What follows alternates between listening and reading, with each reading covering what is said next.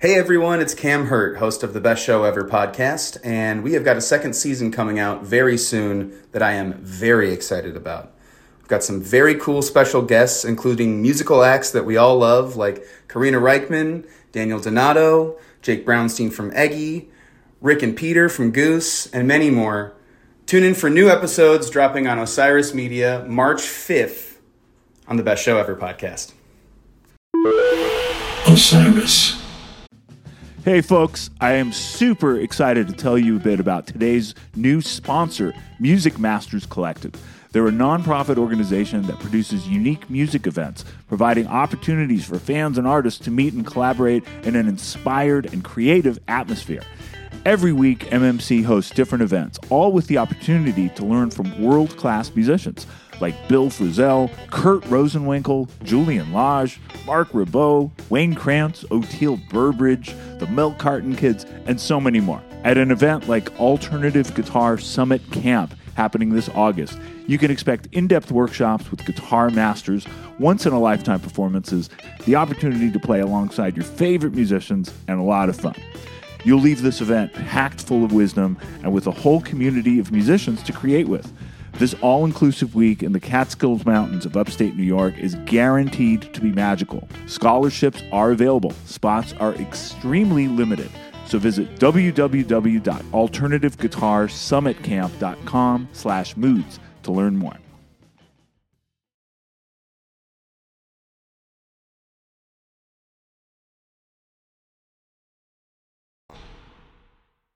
Moods and Modes is presented by Osiris Media and made possible thanks to our Patreon community. To support the podcast directly, go to patreon.com/Alex Skolnick. From Brooklyn, New York, this is Moods and Modes. I'm your host, Alex Skolnick. I'm probably best known as a professional guitarist. I'm also a writer, a photographer, and someone who occasionally gets told to keep his opinions to himself on Twitter. This podcast will involve music and guitar, but it may take us to some unexpected places as well. So, thank you for joining me, and let's do this.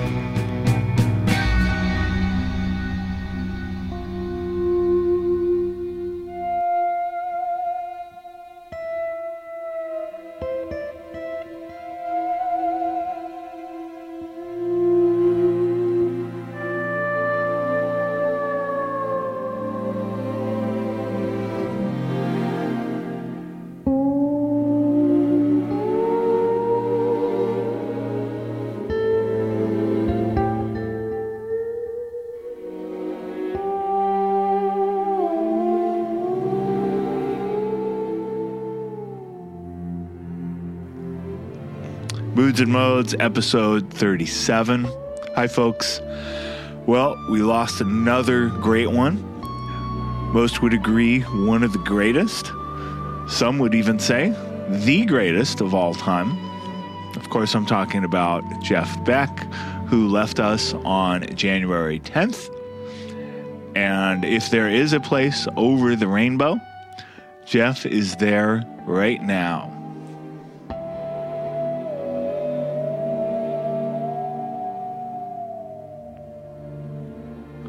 So it's now been a few weeks since we lost Jeff. It's still hard to believe. And I wasn't sure how I would feel doing this episode compared to how I felt in the immediate aftermath of Jeff Beck's passing. I was pretty much an emotional wreck, as many guitar players were, many other musicians, listeners, and just appreciators of Jeff Beck. It hit really hard. It was completely unexpected. It really came out of nowhere, even more so than Van Halen. Now, of course, with Eddie, it was a shock. Nobody knew how sick he was, but we did know that he'd been to the hospital. There'd been health scares. He hadn't toured in a number of years. Still, the biggest fear was that there would be some form of retirement. Maybe he'd stop touring. Nobody expected him to pass away. But with Jeff, it's very different because he was touring right up until before the holidays. I think his final show was in November, what turned out to be his final show. There were more dates on the books. And by all accounts, he was sounding as good as ever. which isn't a surprise. That's something you could always count on with Jeff Beck. He was always as good as he'd ever been and improving at all times. And the word was he looked and felt great, despite being close to 80. You know, he's one of these ageless wonders. So it has been a few weeks, and as the expressions go, life goes on, the world keeps turning, etc., etc. But jumping in, hearing that short clip at the beginning of the episode, just a snippet of the melody from Somewhere Over the Rainbow, played by Jeff Beck, the emotion comes flooding back. It is not easy. But we're going to do this. We're going to do this together. And we have some help. Several folks have chosen to join us for this episode. And the lineup is pretty stacked, if I may say. More importantly, you're going to find out things about Jeff that you had no idea about. I had no idea. And it's all wonderful. I mean, he just sounds like an incredible person. I'm so bummed I never got to meet him. I'm glad I did get to see him once in 2009. Oh, I should mention, in the immediate aftermath of his passing, I went down this rabbit hole of listening, researching, and ended up writing an essay on Substack that's nearly 4,000 words. Yes, it's long, but there's a lot to talk about. It was very well received. I'm grateful for all the comments I've gotten on it. I could have just read that essay for this episode and played little clips, and it would have been a good episode. But as it turned out, we got these incredibly impressive folks joining us. And I just encourage you to read the essay. I'll probably read from parts of it. But in the meantime, we have our guests coming up. So together, all of us are going to pay tribute to the one and only Jeff Beck.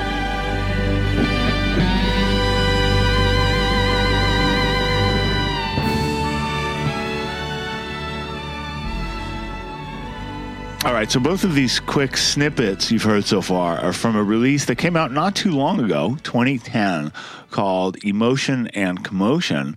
And some of the tracks feature an orchestra. And obviously that was the operatic piece, Nessun Dorma. And earlier, Over the Rainbow, which I think was fitting to kick things off because that was a tune Jeff Beck obviously would have grown up hearing. And it was also a signature tune by another guitarist, Les Paul, who was a huge influence on Jeff and eventually a friend. Now, Jeff Beck and Les Paul had a lot in common, in addition to just being great guitar players. Both were incredibly innovative and mechanically minded, as well as being musically gifted. In the case of Les Paul, the innovations manifested themselves in the form of recording studio technology, sound effects, the development of new musical instruments, etc. In the case of Jeff Beck, his mechanical side tended to be less directly connected to music. Jeff Beck never felt the need for a guitar called the Jeff Beck, the way there was the Les Paul designed for mass production, or even an individual instrument like Brian May's Red Special or Eddie Van Halen's Frankenstein. Now, this is not to say that Jeff Beck didn't have a big impact on musical equipment. After all, the sound in a solid body guitar is transmitted with the electronics, what's called a pickup. And a guitar such as the Les Paul has what's called a humbucker pickup. And for the last several decades, the industry standard in solid body guitar pickups, particularly Les Pauls, has been a pickup built by Seymour Duncan called the JB. Of course, that stands for Jeff Beck and was designed by Jeff Beck with Seymour Duncan. There's also a Jeff Beck signature Stratocaster, which contains some of Jeff's modifications, such as the hardware, particularly the tremolo bar. Yet these are exceptions. For the most part, Jeff's mechanical side was not focused on music. Instead, the main center of attention was something else, something that could be considered a cultural component to the music and also an escape from it.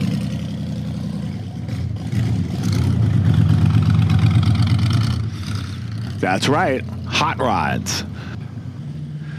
Now, there's a great documentary on Jeff that came out in 2018. Thank goodness they made this film. It serves as a fitting tribute and a great retrospective on his career and his hobby. And in it, he talks about being taken to the cinema as a young child by his grandmother, what he describes as a posh film. Yet it turned out to be a double feature, and the opening film was a B movie called Hot Rod Gang. And his grandmother tried to pull him out of the theater because it had the word gang in it. She thought it wasn't suitable. Yet he clung to the seats and was mesmerized, and it changed his life. And it's kind of a silly film. They show a clip of it, and it's these hot rods racing. And they're clearly right outside the gates of the studios in Burbank and North Hollywood. And it pretty much looks the same, except it's the 1950s, it's in black and white, and some of the cars on the street look different. Otherwise, it's very recognizable. And there was a real irony to Jeff Beck's automotive side. I don't know if contradiction is too strong a word, but it's certainly ironic because he was so removed from how we think of car culture. For example, think of those calendars with dragsters and stock cars and hot rods with scantily clad, sexualized images of women on top of them, much like Tawny Katane in the Whitesnake video. And the car show with an atmosphere feeling, kind of similar to a sports bar. Very male and full of machismo. That's not Jeff. He sort of removed the overly macho quality of rock and roll, having very talented women as band members, which you'll hear about. He was kind to animals as well as people. In fact, I saw a recent photo explaining that he'd allowed part of his property to be used as a rehabilitation ground for deer that had been injured. And there's a great picture of him cradling this tiny deer and smiling. I believe he was a vegetarian, something he no doubt bonded over with veggie pal Paul McCartney, who lived not too far outside of London. And of course, one more way in which he went against the over-masculinity found in rock and roll and automobile culture was placing a value on sensitivity. He was the most sensitive guitarist that I can think of, at least in rock and roll. And I think it's fair to say that his car obsession came from a very pure place. The type of cars he was into were associated with artists that he liked and was particularly drawn to the guitar players of. For example, Gene Vincent, who had a guitarist named Cliff Gallup, who Jeff Beck later paid tribute to on a recording that sounded so rockabilly and 50s, it doesn't even sound like Jeff Beck. And, of course, James Burton, well known as a country session player, but also did some seminal work with Elvis. So when you think about Elvis and Chuck Berry and Gene Vincent and Buddy Holly and Bill Haley and the whole culture surrounding early American rock and roll, well, the automobile was such a part of it. Those hot cars and the hot guitar licks. So even though Jeff moved on to very different music and he helped modernize the guitar, for some reason, the cars of that early era always stuck with him. Over the years, he would develop a sizable car collection, including some hot rods he built himself. And when he wasn't on tour, he was frequently found with his head under the hood of one of his numerous automobiles. So there's so much to be said about Jeff Beck. There's no way to cover it all in one episode. There's no way to cover it all in several episodes. So much has been said already. So much will be said in the future. So I think what we're going to do here is we'll start to hear from our guests. And I want to focus on a few specific areas and stories. And even if you're familiar with some of these stories, such as Jeff Beck crossing paths with Stevie Wonder and how that changed music history and guitar history, or Jeff Beck being booked on Woodstock and saying, no, thank you, and some other things that have perhaps been discussed amongst all the Jeff Beck tributes, but I doubt at this level of detail. I promise you there are things here that you will hear which will blow your mind. And as you know, I'm not one to exaggerate or use hyperbole. And if you haven't read the description for this episode on the podcast app, you're going to be blown away by who is here to tell you these things. Now, before we bring in our panel, and it's not really a panel, everybody spoke separate. It's more of a collective. I just like to say panel. We're going to hear from yours truly, and this was a piece I wrote for my Substack page after I heard about Jeff, and I believe the breaking news was the day after he passed on January 11th. So I went down my rabbit hole, listening to Jeff, jotting down thoughts, reading tributes, watching the documentary.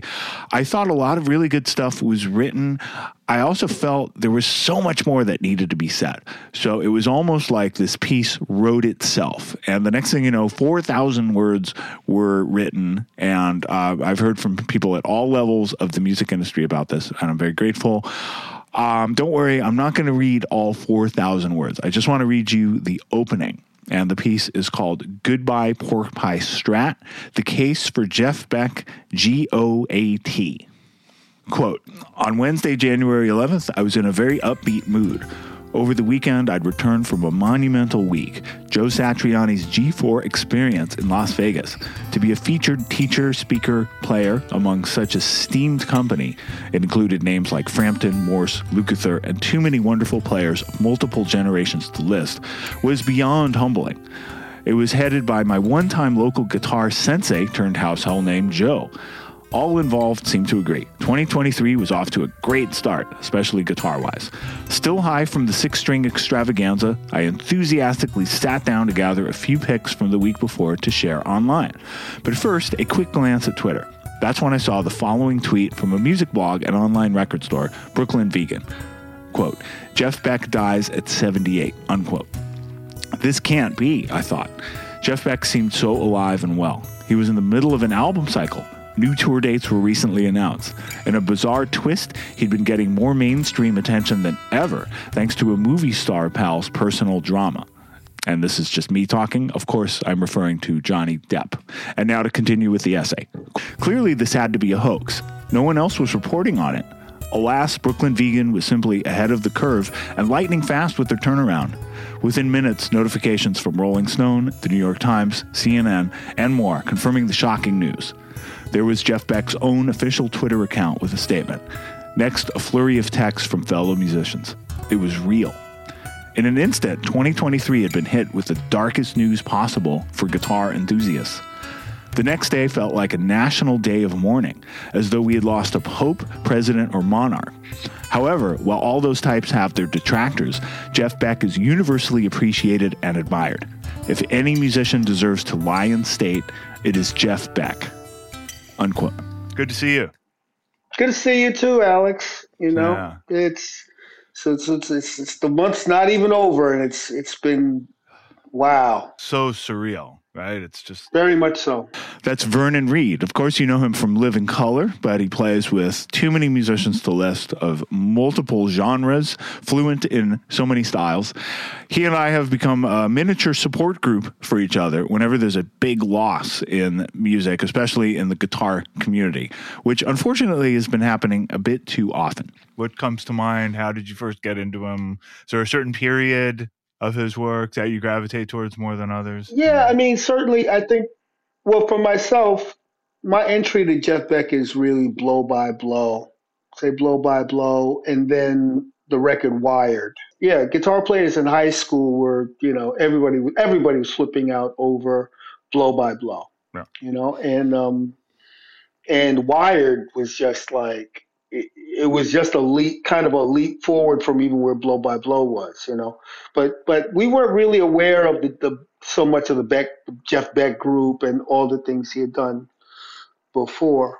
Also, the other thing, that context for Jeff Beck was his work with Stevie Wonder, and that also had a tremendous impact. Yeah, he was on Talking Book. Right? Yeah, and this record was just a massive record. You know, when I was in high school again, yeah. Right? So connecting, there was this thing of connecting the guitarist from Looking for Another Pure Love, this iconic, you know, guest appearance, and then, you know, so that put Jeff Beck in a context that, yo, this cat is cool, and hearing him on, you know, Blow by Blow, and all the subsequent wonderful records there and back, and the live record with the Jan Hammer Group, all of that. Yeah, nobody else had those associations, right? To go from Stevie Wonder, and then supposedly the song trade. I've heard mixed things about Superstition was supposed to be Jeff Beck's song. Do you know about that? Yeah, that was a story that it's kind of funny because it's connected to because we've ended as lovers, right? Yeah. A lot of the Motown people and the British invasion people had gotten to know each other, because there was a tour in the UK where they put together some of the British invasion bands with Motown. That's how the Motown people met a lot of those rock artists. Oh, I didn't know. And, Interesting. And there were a lot of ongoing close associations from that point on. I mean, Mick Jagger and Marvin Gaye were very, very close friends. I knew about that. I knew about Mick Jagger, and then there's they always had that element. So Give Me Shelter, and yeah, exactly, right. So it stems from that time period. So the thing is, Stevie wrote this badass tune for Jeff Beck, and then the word got around that Stevie was working on this tune, and apparently Berry Gordy was like, that tune is over my dead body. Like, apparently, no, you got to do that tune. Yeah, right? That's not going on a Jeff Beck record. Right. And with all due respect, Stevie, you're doing this. And in fact, that tune in particular really was a massive, massive number one hit for Stevie, and it really launched him as he was already a popular artist, but this launched him into a whole other stratosphere. Yeah, he was a crossover artist now, right? Yeah, and I think Jeff was pretty upset about because the song was written for him, and it was and it wound up he kind of was covering the tune that he was supposed to be for him, and apparently as an apologia, Stevie wrote, because we've ended as lovers, which is amazing. I mean, I would say it worked out. So I want to pause right here. You'll hear a bit more from Vernon soon. It's not a whole lot. He did have to jump on a call with the New York Times for an album he'd written liner notes for. However, this story really feels worth shining some light upon. Now, it's very hard to pick just one definitive signature Jeff Beck tune. But if you had to, his version of Stevie Wonder's composition, 'Cause We've Ended as Lovers, is one that would probably generate among the most agreement.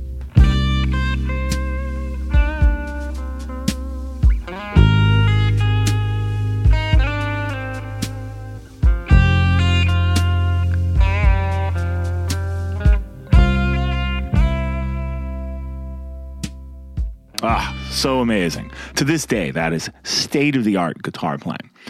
So the first part of the situation that Vernon was describing seems to be unquestioned, totally accurate. The song Superstition, which everybody knows as a Stevie Wonder song, to this day, it is among his top-selling singles. I believe it is his best-selling single. On iTunes, it is his number one song. We all know that as a Stevie Wonder song.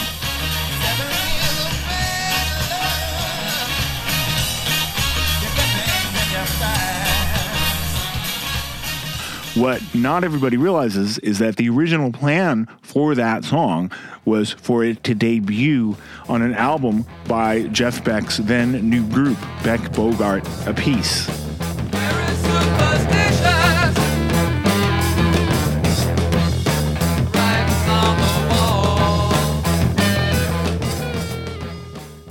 So for more on this, why don't we ask the guy playing on that track with Jeff Beck, Carmine A Piece. What is the story? This is the story, Well, I'll tell you exactly what it was. Okay, so Jeff Beck played on Talking Book.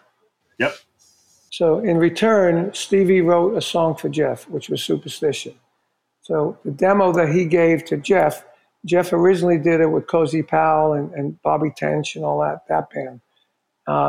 So we heard the demo. The original, earlier Jeff Beck group. So when they never released it, it was just a demo. So when we went to record at Chess Records, Jeff said, let's make it a BBA version.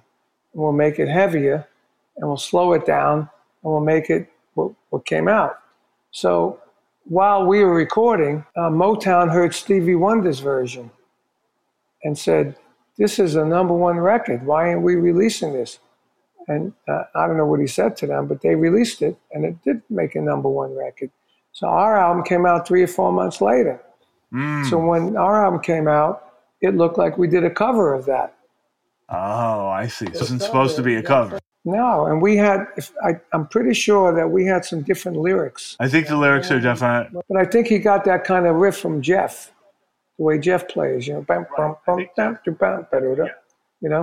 And that's what Vernon was saying. Clavinet, yeah. And I just played with Vernon. We just played with Vernon in New York at the winery doing a tribute to at City Winery. Yeah. It was Vernon's great. That's when I said, man, you got to play in the Cactus record, dude. So great. He's really great. He had such a cool sound.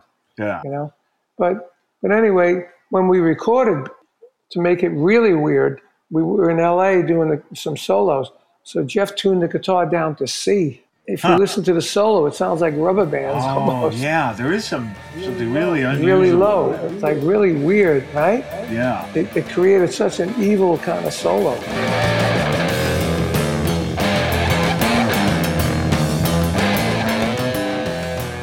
But we never did that live, obviously. And that was supposed to be the first version of that song. That was supposed to be the only version of that song. Wow. And so supposedly Stevie made it up to him by presenting it with "Cause We've Ended as Lovers." Yeah, I played on that. I played on that with Blow by Blow originally. Whew. Wow, there's a lot to unpack there. Okay, first of all, how cool is it that we have a legend like Carmine Appice here on Moods and Modes, somebody that worked so closely with Jeff Beck. As you can hear, the connection was a little rough. He's in some remote part of Florida, but we made it work. And we're saving most of his interview for the back half of this episode. The insights are amazing. But for now, I want to get to the bottom of this mystery of Superstition and "Cause We've Ended as Lovers." By the way, the Beck Bogart Appice version of Superstition, it sounds a lot like a tune later done by Lenny Kravitz called "Always on the Run." In fact, if you play the opening riff and drum fill, it's almost identical. But we'll get into that when we do another episode of Borrowed Music. Oh, and one more thing. I was not aware that Carmine was part of the original sessions that would lead to the album that would become Blow by Blow. During that time, there were lineup changes, and Carmine accepted an offer to join Jeff Beck's former singer, who is now blowing up on his own, Rod Stewart. But you'll hear more about that in the back half of the episode. Back to Superstition. Now, both Vernon and Carmine mentioned Stevie Wonder's album, Talking Book. It's an essential Stevie album. You probably know the song, "You Are the Sunshine of My Life." That is also on that record, as well as the definitive version of Superstition. And there's this song where Jeff Beck plays the solo, and Stevie actually calls out to Jeff. It's pretty cool.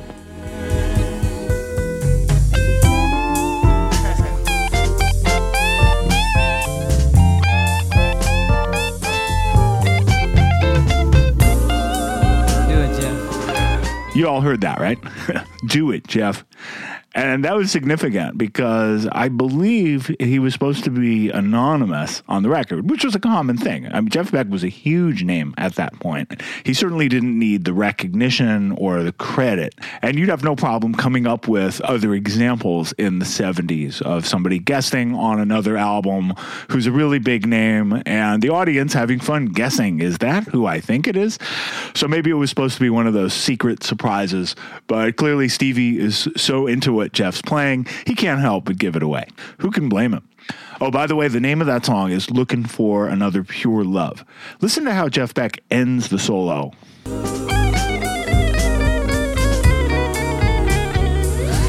Now let's listen to how he ends his solo on his own album, Blow by Blow, on Stevie's tune, "Cause We've Ended as Lovers."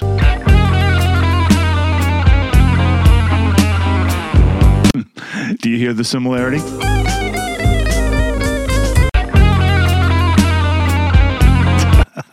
Same lick, same key, different octave. I never noticed that before. But back to the big mystery at hand. Was 'Cause We've Ended as Lovers written for or handed over to Jeff Beck by Stevie Wonder to make up for the kerfuffle surrounding Superstition?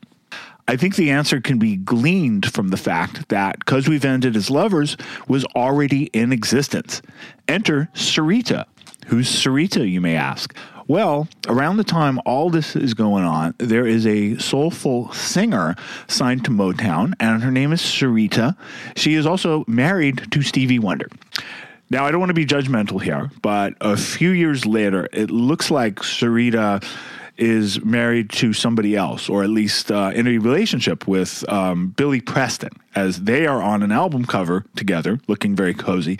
And there's another album of her with somebody else looking very cozy. So again, no judgment, but Sarita seems to enjoy working with whoever her spouse happens to be at the time. So back to the early 70s. She's married to Stevie Wonder, and Stevie writes an album for her.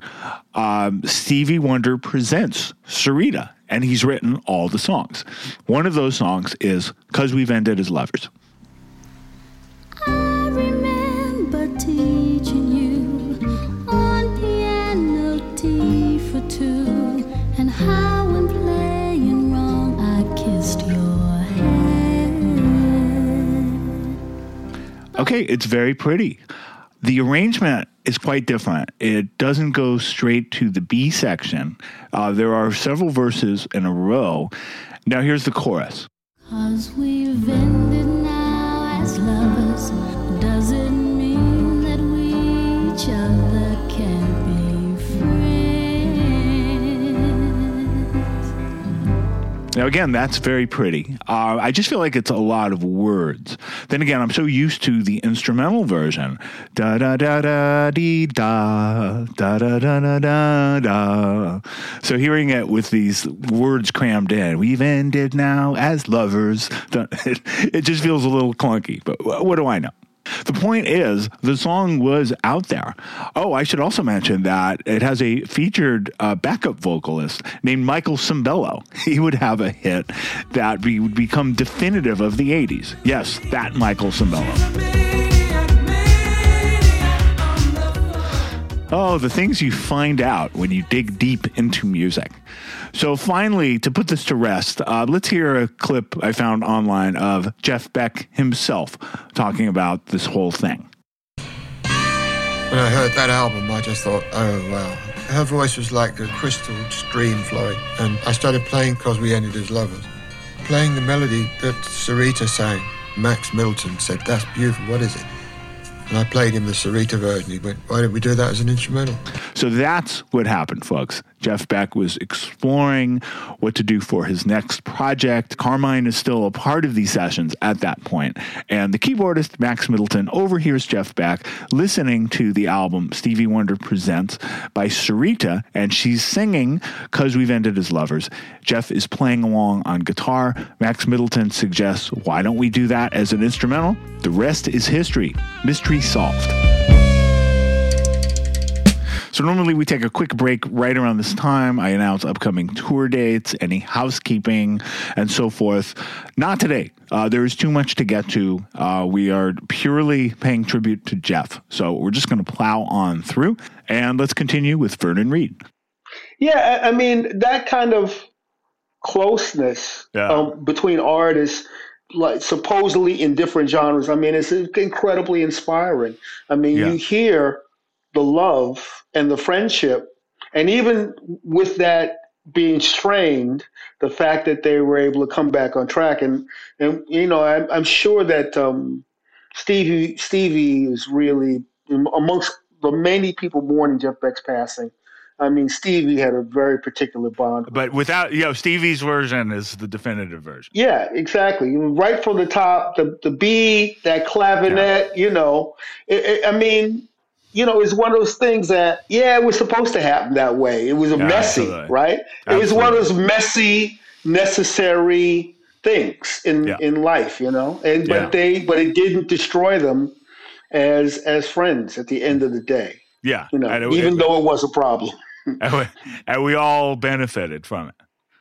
We all benefited Yeah. from it. It's incredible. All right, so we've already solved the mystery of Because We've Ended as Lovers. Let's just close out the Jeff Beck, Stevie Wonder connection segment with a little bit of Jeff Beck being interviewed, talking about how it all started. Stevie's record company needed him to do something, and I wasn't doing anything. And Epic said, what if we got you in the studio with Stevie? We couldn't wait for this to happen. So the deal was I was to play a couple of tracks on Stevie's album, Talking Book, and then he'd write me a couple of tracks, one of which was Superstition. I started playing the drums in a break, and he'd gone out for lunch, and he'd come back, and he was clapping along to my rhythm. I said, Steve, I'm not a drummer. He goes, yeah, you are now. Don't stop. And he just grabbed the clavinet and started playing that vamp.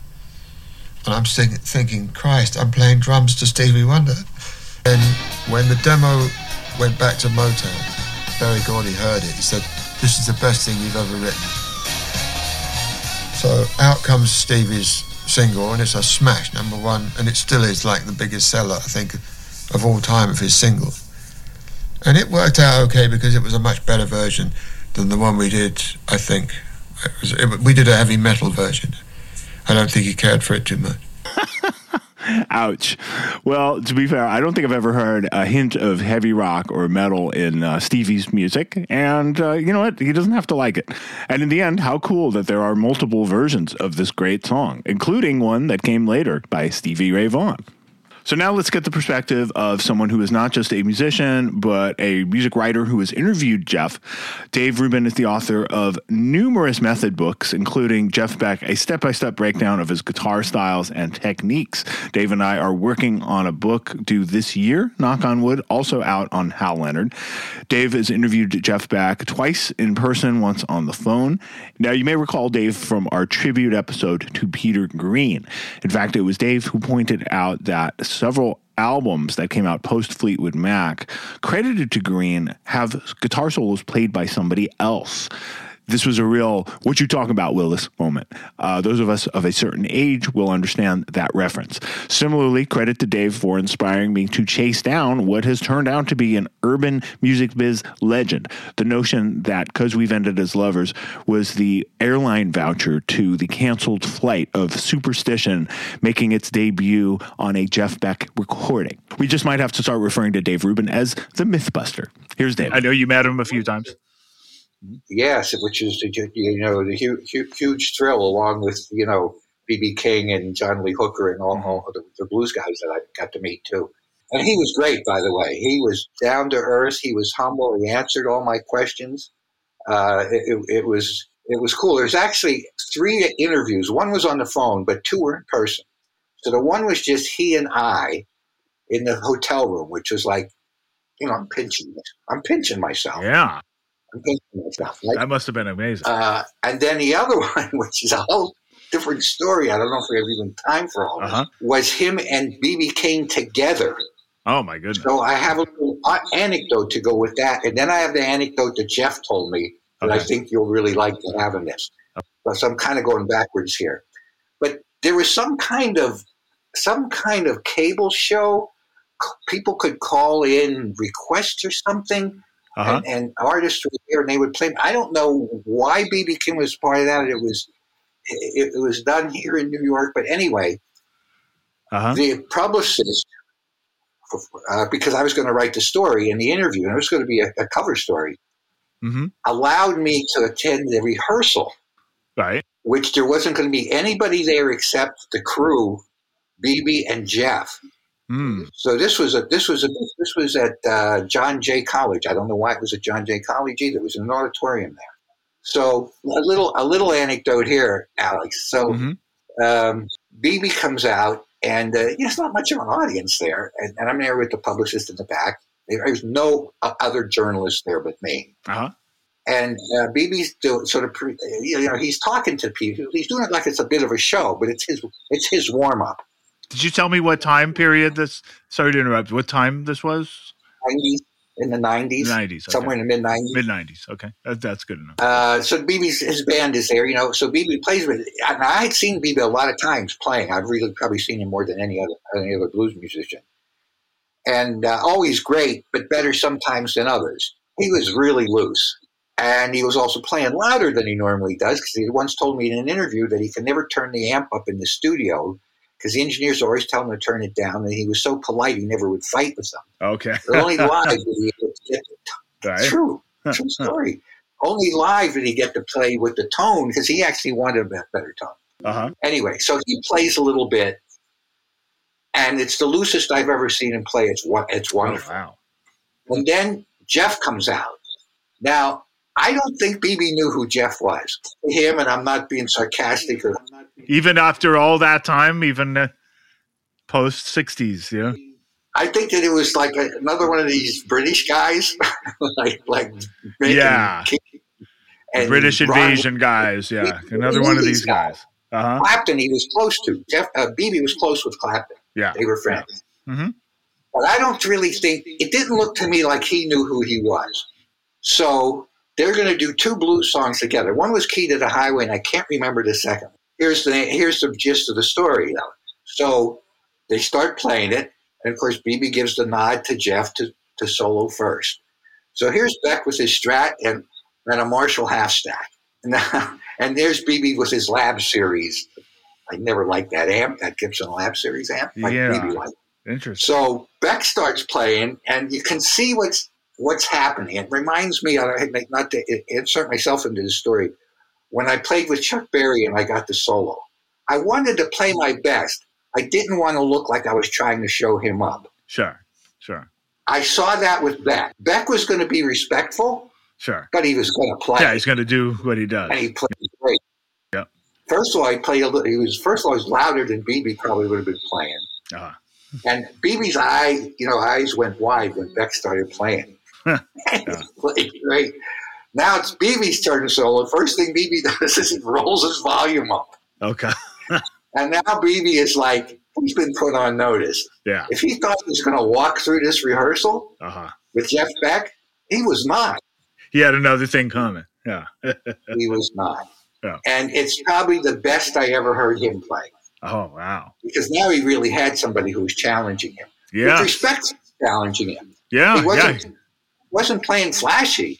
He just played great blues like Jeff Beck would play. Yeah, well, a fire was lit. He needed somebody to light that fire. That's my story with that. But the one in the hotel room, I wanted to get this anecdote. I may have told you this, but I'm going to tell it to you again. Okay, yeah, tell me the story. And this is the same time period, 90s? Or it is the same time. Okay. It was almost in like a year or so, all these, and then once on the phone where I had to follow up on a magazine interview with Jeff, and that was nice too. And I might tell you a little bit about that if we have time. Sure. But so we're talking, and again, he's answering all my questions, and I'm on cloud 9 here. Yeah, my all-time hero here.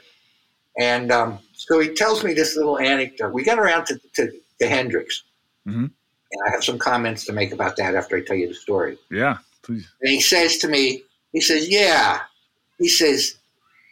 one morning, he says, one Sunday morning, really early, in the mid-'60s, he said, a former girlfriend calls me up, wakes me up, early Sunday morning. And she says to me, by the way, I saw this guy Jimi Hendrix last night. You and Clapton and Page are finished. Yeah, you did tell me. That's great. Oh, man, so much humor. Jeff is keeping us laughing despite the sad circumstances. And I didn't know him, but I'd like to think he'd appreciate that. From stories like that to the funny quotes in the solos to the guitar being tuned like rubber bands to his describing Stevie Wonder's reaction to that version of the song. So now I'd like to bring in somebody who knew him really well. Melissa Dragic has done Jeff Beck's PR for more than 20 years. and she's not used to being asked the questions. She's used to setting up the interviews, and she took some time to think about doing this and agreed to do it. And I'm so grateful. I mean, it's so soon. And she was working with him hands-on right until the very end, but she thought it would be good to join us and share her perspective. So it's a big honor. Here is Melissa. Well, I started working with him before the Who Else album came out, which was in '99. So I think we met. I was trying to remember when it was, when all this kind of happened a month ago. Uh-huh. It was in '98 at some point. I went to New York to do the photo shoot and all of that for that album. And that's when I met him. But when I went to start working at Epic, I had come from Relativity, and my boss knew that I had worked with both Joe Satriani and Steve Vai.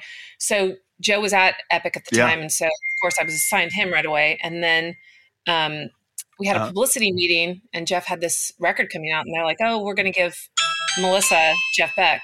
And I was like, okay. And everybody started laughing, like they're all snickering. I'm like, why are you laughing? It's so funny. And they said, oh, Jeff is notorious. He hates PR. He's really difficult. So good luck. Have fun. So I went to New York for this photo shoot. And I was like, oh God, this is going to be, torture. I've worked with a lot of artists that don't like doing interviews, and it's not fun. And I called his manager, Ralph Baker, when I got there, and he said, oh, Jeff's down in the bar. Just go down and say hi to him, and I'll be down there in a minute. And I thought, oh, great. Now I have to go introduce myself to this guy who doesn't like doing press, and I'm going to be his publicist. Right.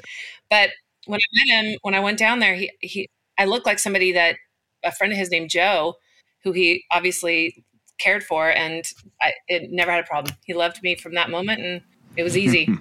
All right, quick interruption for listeners in the United States who might have heard that and said, wait a second. Jeff thought Melissa reminded him of his friend Joe. Let me explain. If you go to the UK and you meet somebody named Joanne, Joanna, maybe even Joan, it's almost more common for them to go by Joe. I know several Joes. The guitarist Steve Hackett is married to a Joe. So no, Jeff Beck was not referring to his buddy Joe, the guy who works down at the garage. I shouldn't say easy. He still didn't like doing interviews, but I was able to get him to do stuff that he needed to do. So yeah, he had high standards, which is good. I mean, I think that on every record, there was a period of time where things changed for him, and that was when he was managed by Harvey Goldsmith. He did things I never thought he would do when he was managed by Harvey. We did American Idol and, The Tonight Show for like the first time in a long time and things like that. But, I went to the Grand Prix in Long Beach with him, and he did the national anthem, and I never saw him so excited about because he loved cars almost as much as he loved guitars. So I tried to incorporate that kind of press for him so that it made it interesting rather than just talking about. He hated talking about, where do you put your fingers on the strings, what cables do you use, what pickup is that, solid state amps versus tube amps. Well, that'd be stuff you understand, but not me. He hated those kind of things. Right. So, all the nerd questions.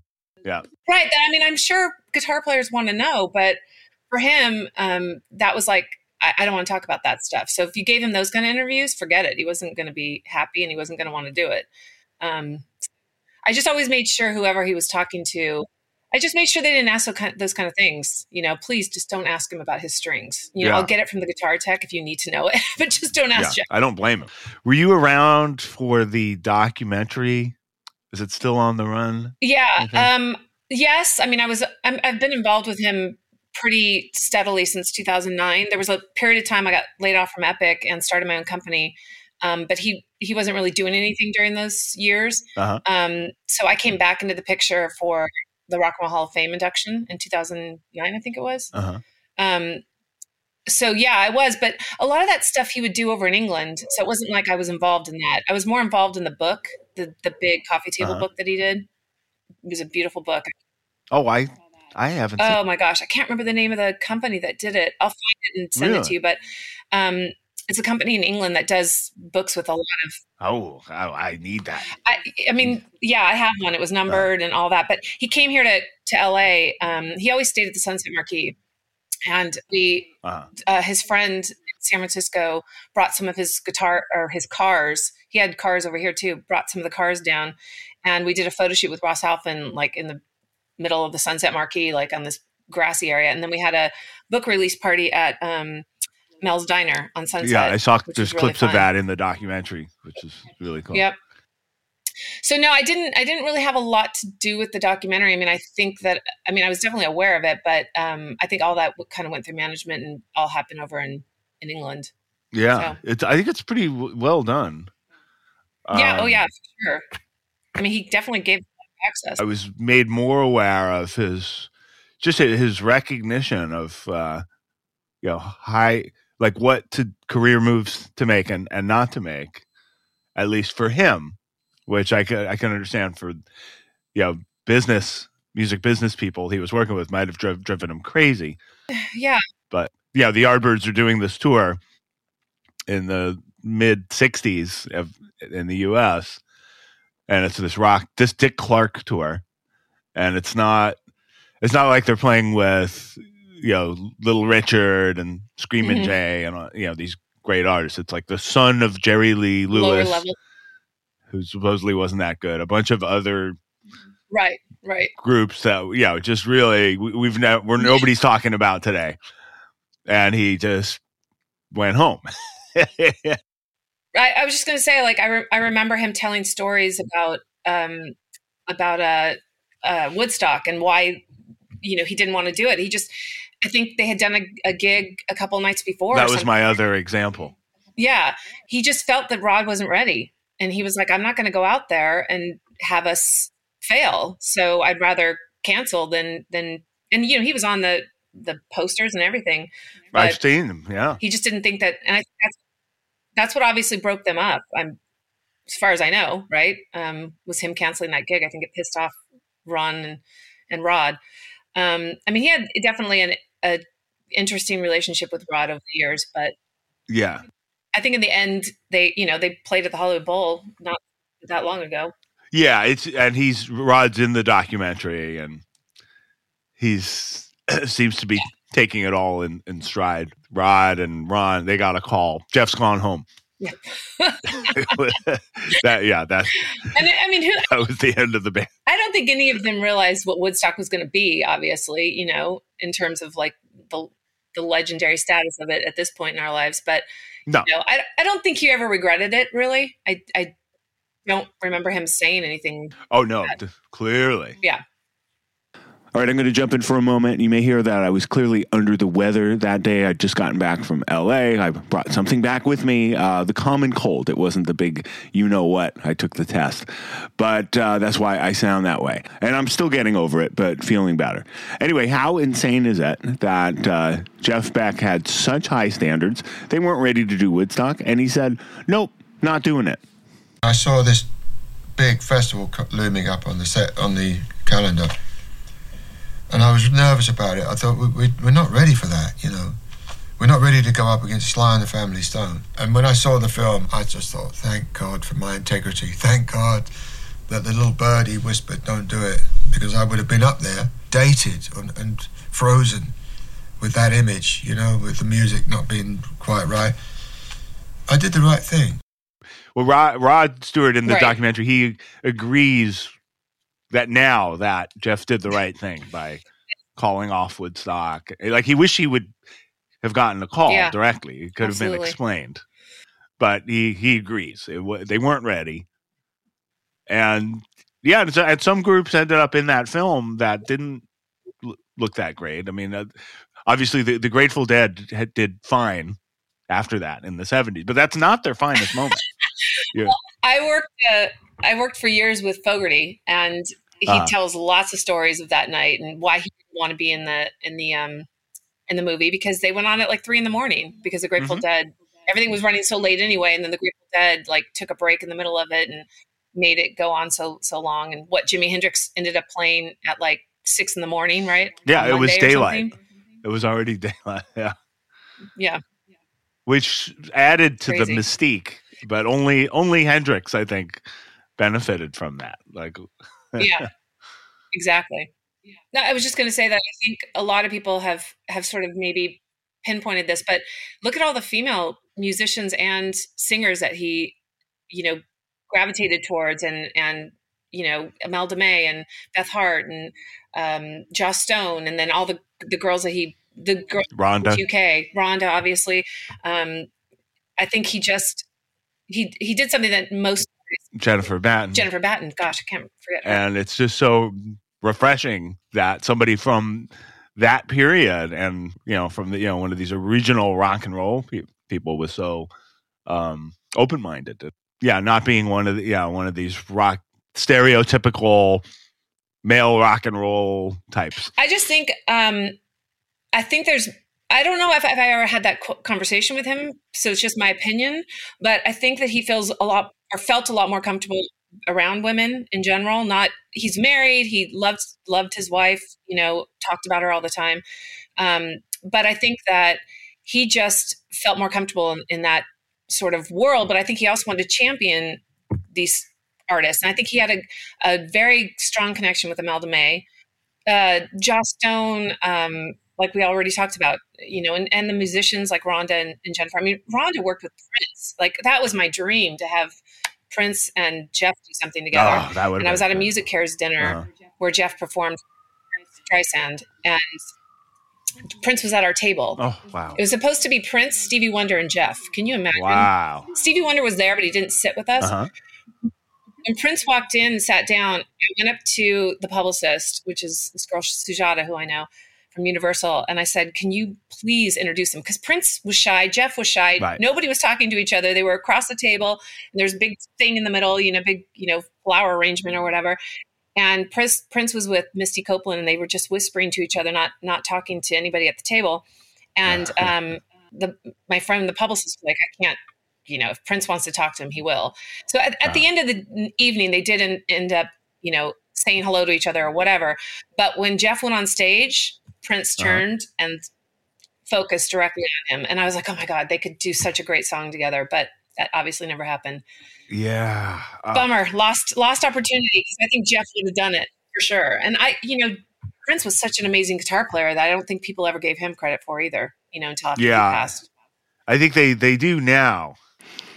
All right, I'm jumping in for a quick moment. Can you imagine Prince and Jeff Beck playing together? How amazing that would have been.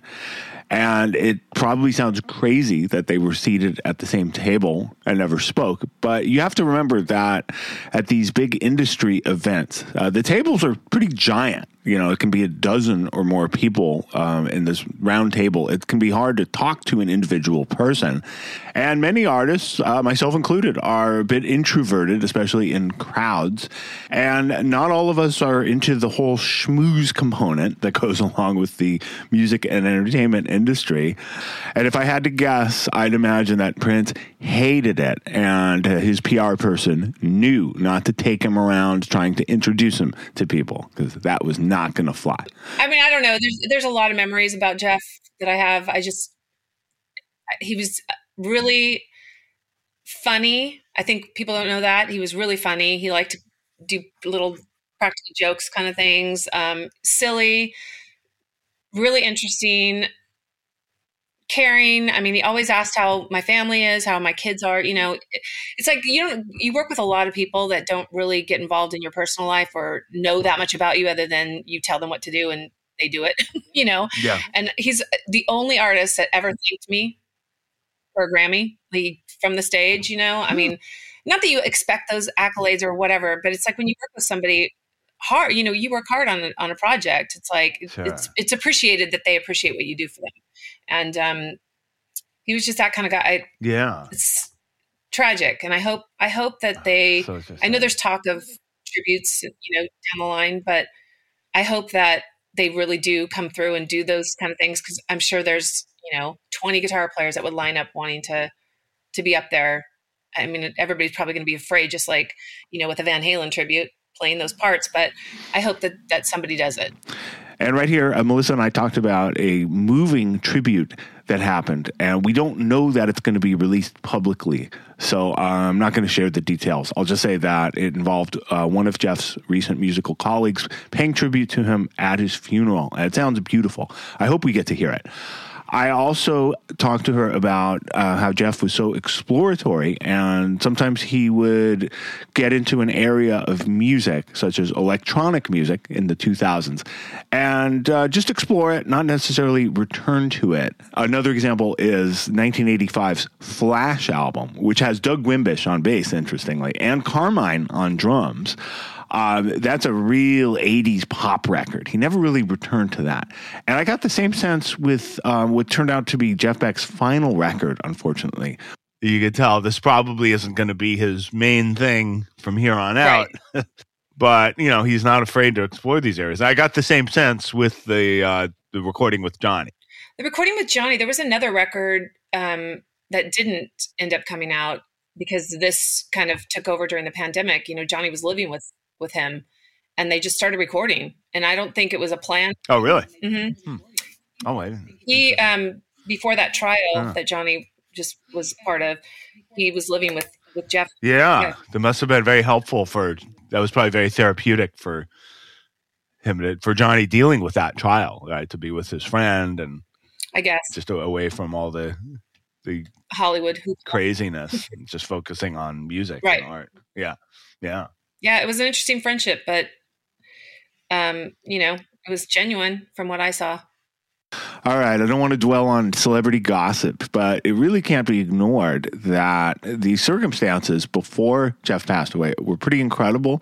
The actor Johnny Depp was going through what would turn out to be the divorce trial of the century so far, and the verdict of that trial corresponded with the opening night of their tour together in the UK, which was kind of crazy. So there was a moment there where you could not turn on CNN or TMZ without seeing the name Jeff Beck. Normally, Jeff Beck receiving more widespread name recognition would be a great thing. It's unfortunate it took the Depp-Heard media circus for that to happen. Okay, so we will hear a bit more from Melissa, but right now I want to pivot to my chat with Carmine Appice.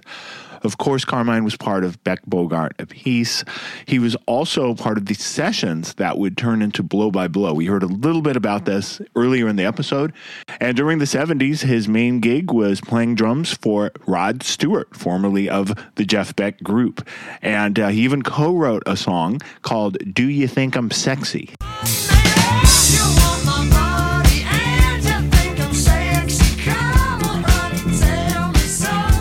You know that song. I actually think it's one of the more successful rock songs that worked in the disco era. In the 80s, he reunited with Jeff Beck in the studio for the album Flash, which was largely a collaboration with different singers on each tune, one of them being Rod Stewart during a thaw in Jeff and Rod's relationship, which yielded the hit People Get Ready. And before all that, in the 60s, Carmine was part of Vanilla Fudge, which had a huge following, especially in the UK, among rock royalty, which you'll hear about. Let's bring in Carmine. God, that blew me away, you know, the Jeff dying. God. I'm so sorry. Terrible, man. I mean, we have a live album, a box set coming out soon. With the live in Japan and live at the London Rainbow, which was never released. And the Japan one was never released worldwide. And we had 7 new songs on there, and I'm actually I'm singing 7 of them.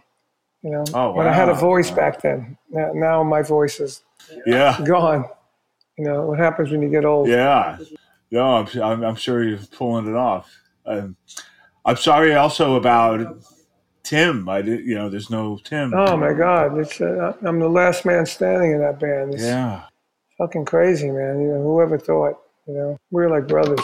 Terrible. I didn't realize how much you guys toured. I guess I'm glad there's live stuff being released that wasn't before. Yeah, me too. I mean, we did this live stuff in '74, and we were going to release it then, but then Tim had a problem with our managers. He didn't want to do it, and all kinds of baloney.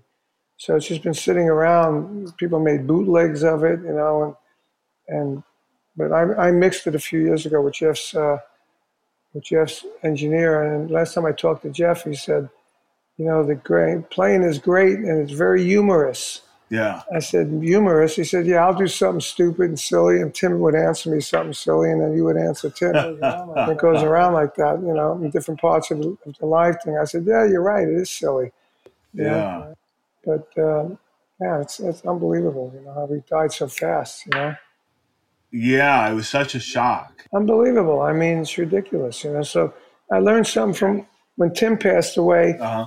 It was like, for me, it was like an eye-opener, not only for Tim passing away, but for life. Yeah. It's like, I was 75 when he passed away, and I was thinking about getting another car. Uh-huh. I had a 4-car garage, and I had 3 cars in it. Yeah. And I was thinking, maybe I should get it. I don't know. And I said, you know what? Get the car. Yes. I never know what's going to happen. I'm getting the car. Yes. And now Jeff passed away. I got to trade one of my cars in to get a different car, so I'm having trouble with it. Uh-huh. And, it cost me some more money. I said, fuck the money. I'm just going to get another car. Yeah. I know how much Jeff loved cars. And I just sent him last Sunday, I sent him a picture of a 1932 three-window coupe I saw at a car show in Florida. I live in Florida. Uh-huh. And it was the same time we sent him all the credits and the liner notes for the album, the live album. And we were waiting for him to okay it, And then 2 days later, he died. It was like, wow. Oh, my God, Wow. When was the last time you saw him? Anyway. God. It's been a few years because between COVID and him going on tour, me still playing, we never were in the same place, Yeah. And I talked to him a few times, but that's what Jeff was like. You're in or you're out. You're on or off, you know what I mean? Yeah. That's been Jeff all his career, But come on, I know him since 1967. We've been friends, When we did People Get Ready, he was staying at my house. But, we've done stuff. He'd played with me with Vanilla Fudge on the Mystery album. He was J.B. Toad. Oh, is that right? On there. And then he called me up one day and said, hey, what are you doing? I said, nothing much. Why? He says, I'm in town. I'm at the studio with Stanley Clark. Huh. You got drums at your house? I said, yeah, I got a little set. He goes, throw them in the car, come down to the studio. So I said, okay. And I get there, and Jeff has helped me, with his roadie taking the drums out of the car. We set him up. Next thing you know, we did Rock and Roll Jelly, Wow. And that was really good. So I love Stanley too, and we were friends. All of us were friends, and it was great, in those kind of situations, you don't look for a session fee or nothing, Yeah. You just go down and have some fun, It's just for the art.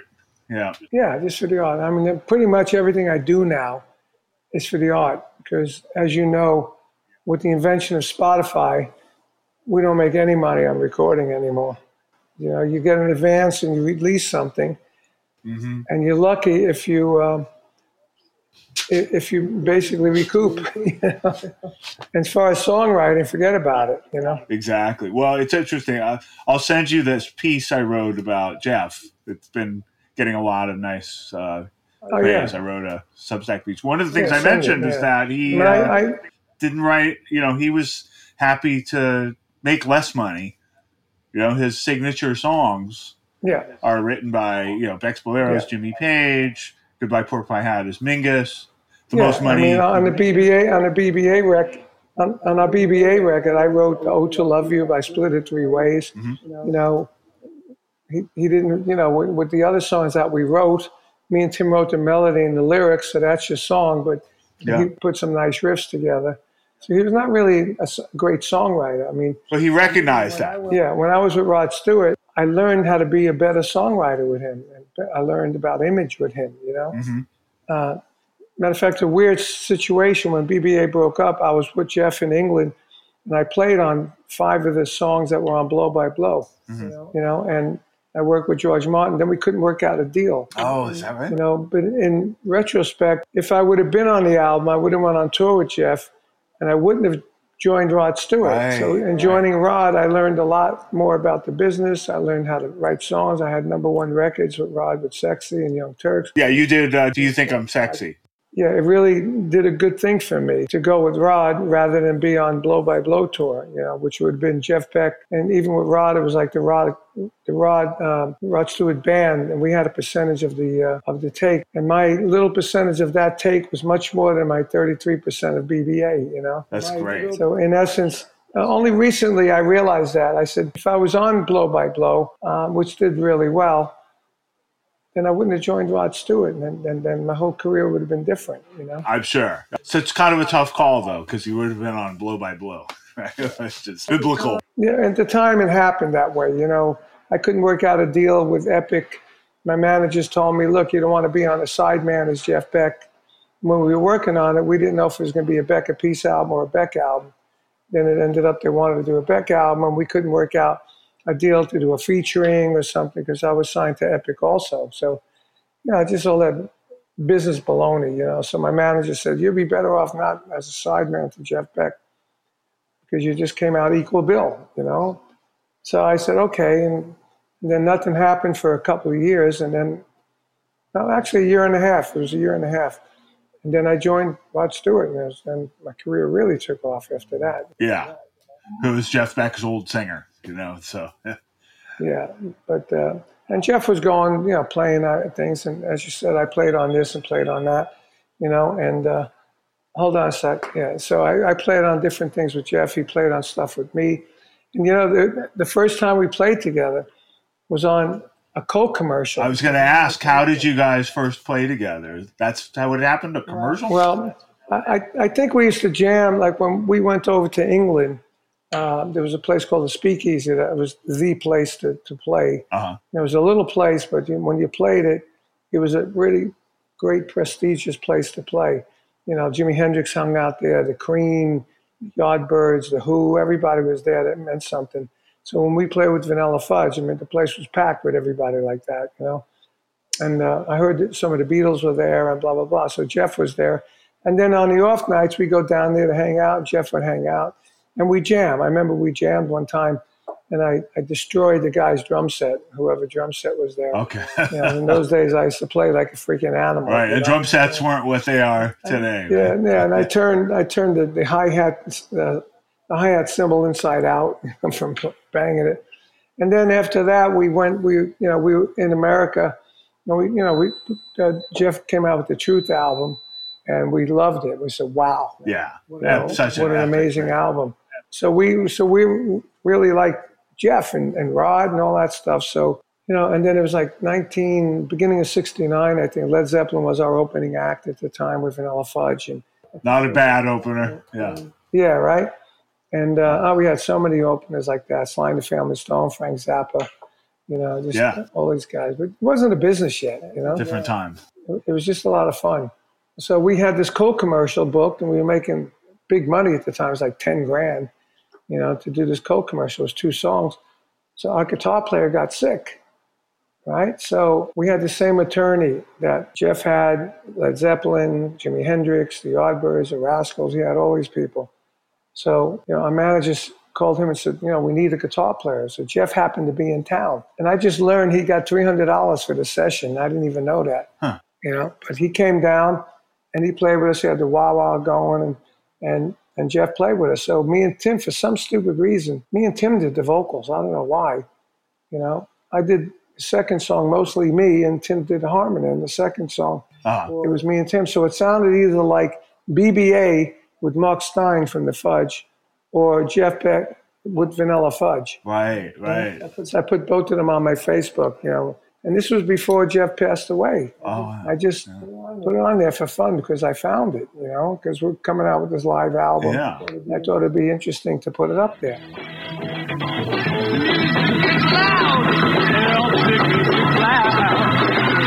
A drink on stage helps ease the edge.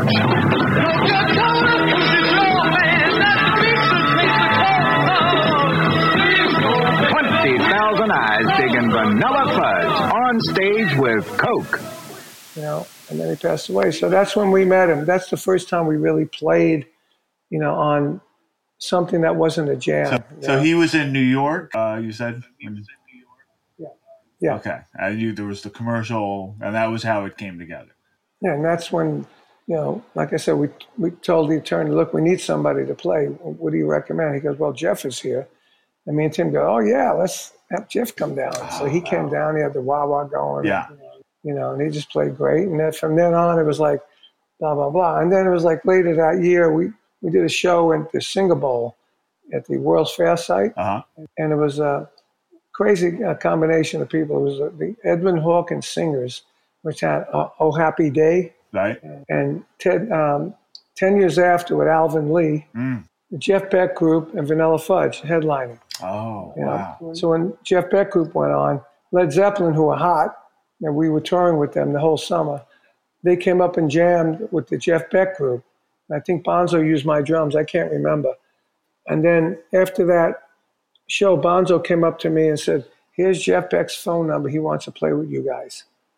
So that was it. So that was the start of BBA that didn't happen for another 2 or 3 years. That's amazing. Yeah, and it seems like it was the last period of Jeff with the slides and the wahs. He was starting to explore. Yeah, I mean, this BBA live record coming out shows Jeff at he's on fire along with me and Tim. We were just we were on fire, all three of us, But this is the last record you might hear Jeff playing rock, as it was. We're playing slide and kick-ass rock, heavy rock.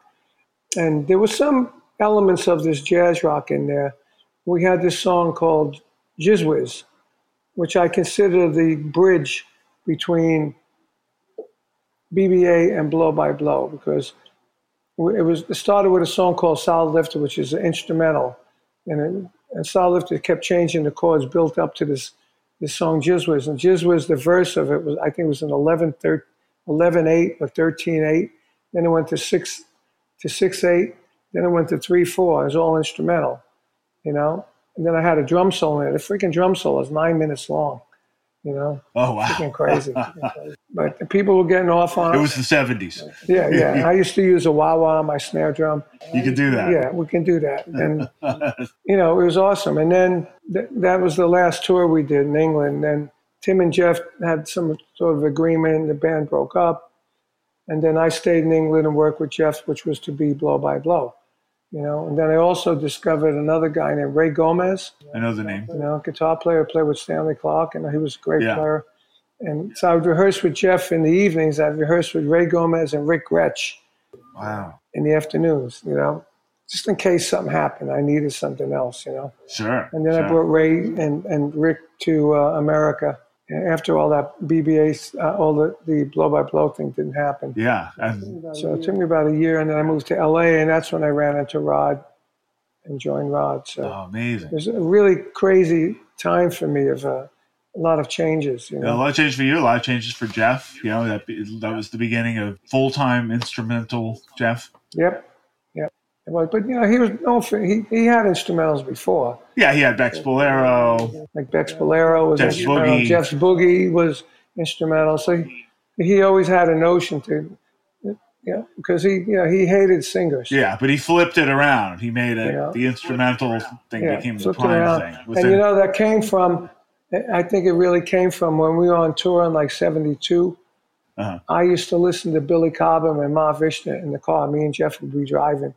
In the car, and I had the cassettes, and I'd listen to that, and he'd say, wow, what is this stuff, and we got to know it really well, and that's why Jizz Whiz was born, because we listened to all this crazy stuff.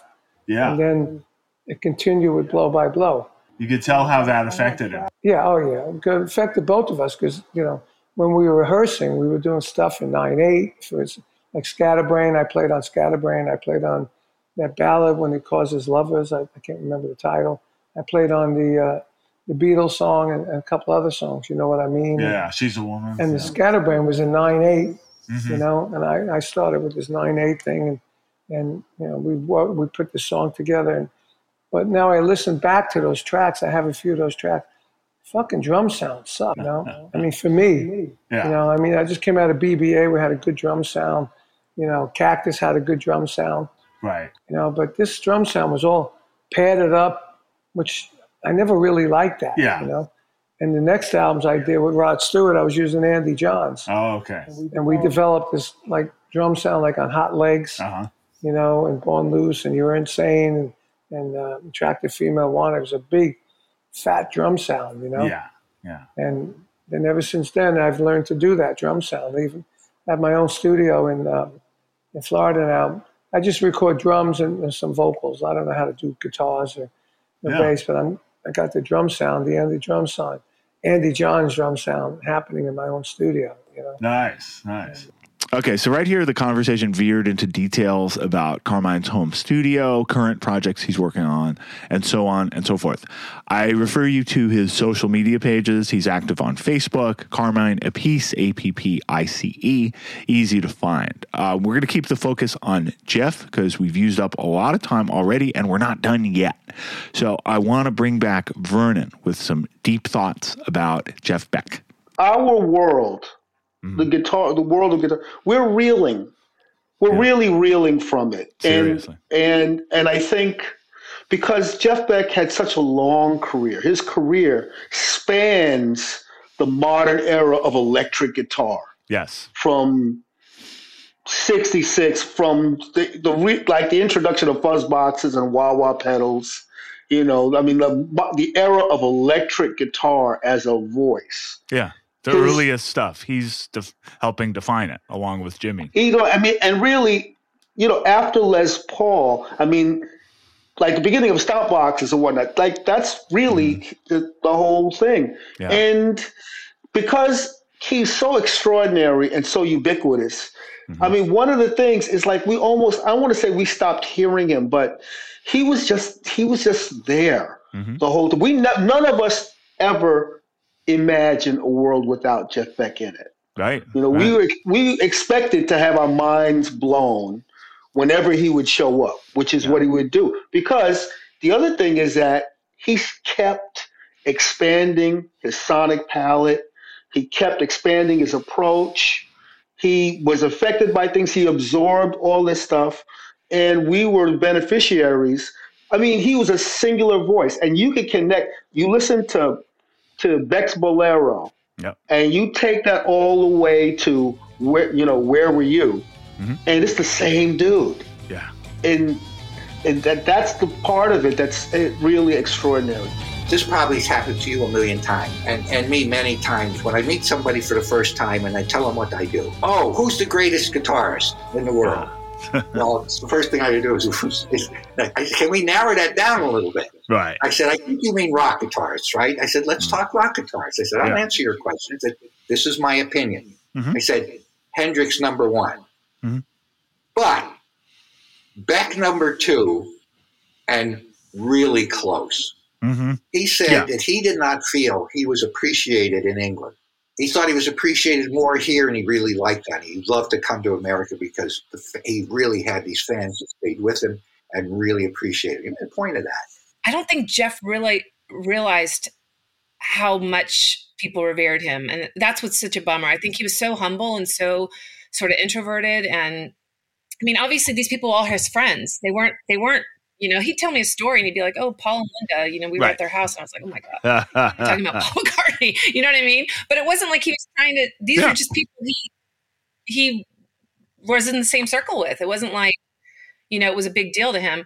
And to see how everybody's calling him, you know, the greatest guitarist and all this stuff. I mean, not that we all don't believe that, but it's pretty amazing. He just kept taking the guitar. Nobody handled the tremolo arm like Jeff Beck. Yeah. And anybody that you hear that's nice with it, Jeff was there before them. Yeah. Well, I said in my article, he replaced the slide. He made the tremolo bar the new slide. You know, you said the most, Cody, when I talked to you, when we had that conversation, you said something that really resonated with me. You said, you know, Jeff Beck was a guitar head of state. Yeah, exactly. Man. And I think that's exactly what we've lost an eminence. Yes. An eminence has left us. Yeah. And that's what we're grappling with right now. And will be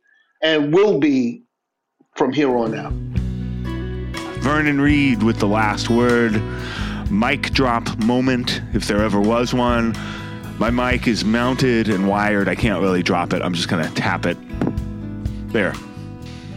I am beyond grateful to Vernon, the Carmine Apiece here on Moods and Modes, Dave Rubin, and Melissa Dragic. Thank you, Dave, for making that connection. And most of all, thank you to Jeff Beck for all he gave the world.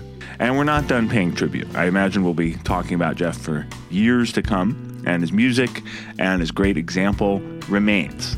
Thank you, Jeff. Rest in peace. I would be remiss not to mention the other great loss in music that followed barely a week later, like a 1-2 punch. David Crosby, Peaceful Journey, Cros. Moods and Modes is presented by Osiris Media, hosted and produced by yours truly, Alex Skolnick. Osiris production by Kirsten Cluthy and Matt Dwyer. Final edits and mixes by Justin Thomas. Original music within by Alex Skolnick, joined here at the end by Matt Zabrowski and Nathan Peck. And artwork. And thank you all for listening. We appreciate all your support, whether that's simply telling friends about the podcast, sharing it on social media, writing us a review is great.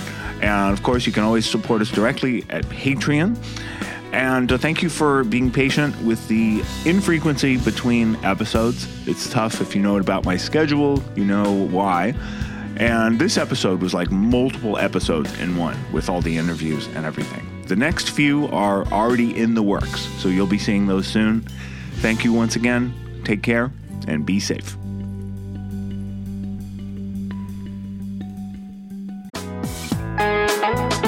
Hey listeners, I want to tell you about the April-May 2023 issue of Relics magazine. Features a Dave Matthews Band cover story with additional articles and interviews with The National, Graham Nash, Wayne Shorter, ALO, Ivan Neville, our friend Eric Krasno and Stanton Moore, Marty Stewart, and much more. Check out the latest version of Relics and subscribe now at relics.com/DMB. Thanks, Relics. Osiris.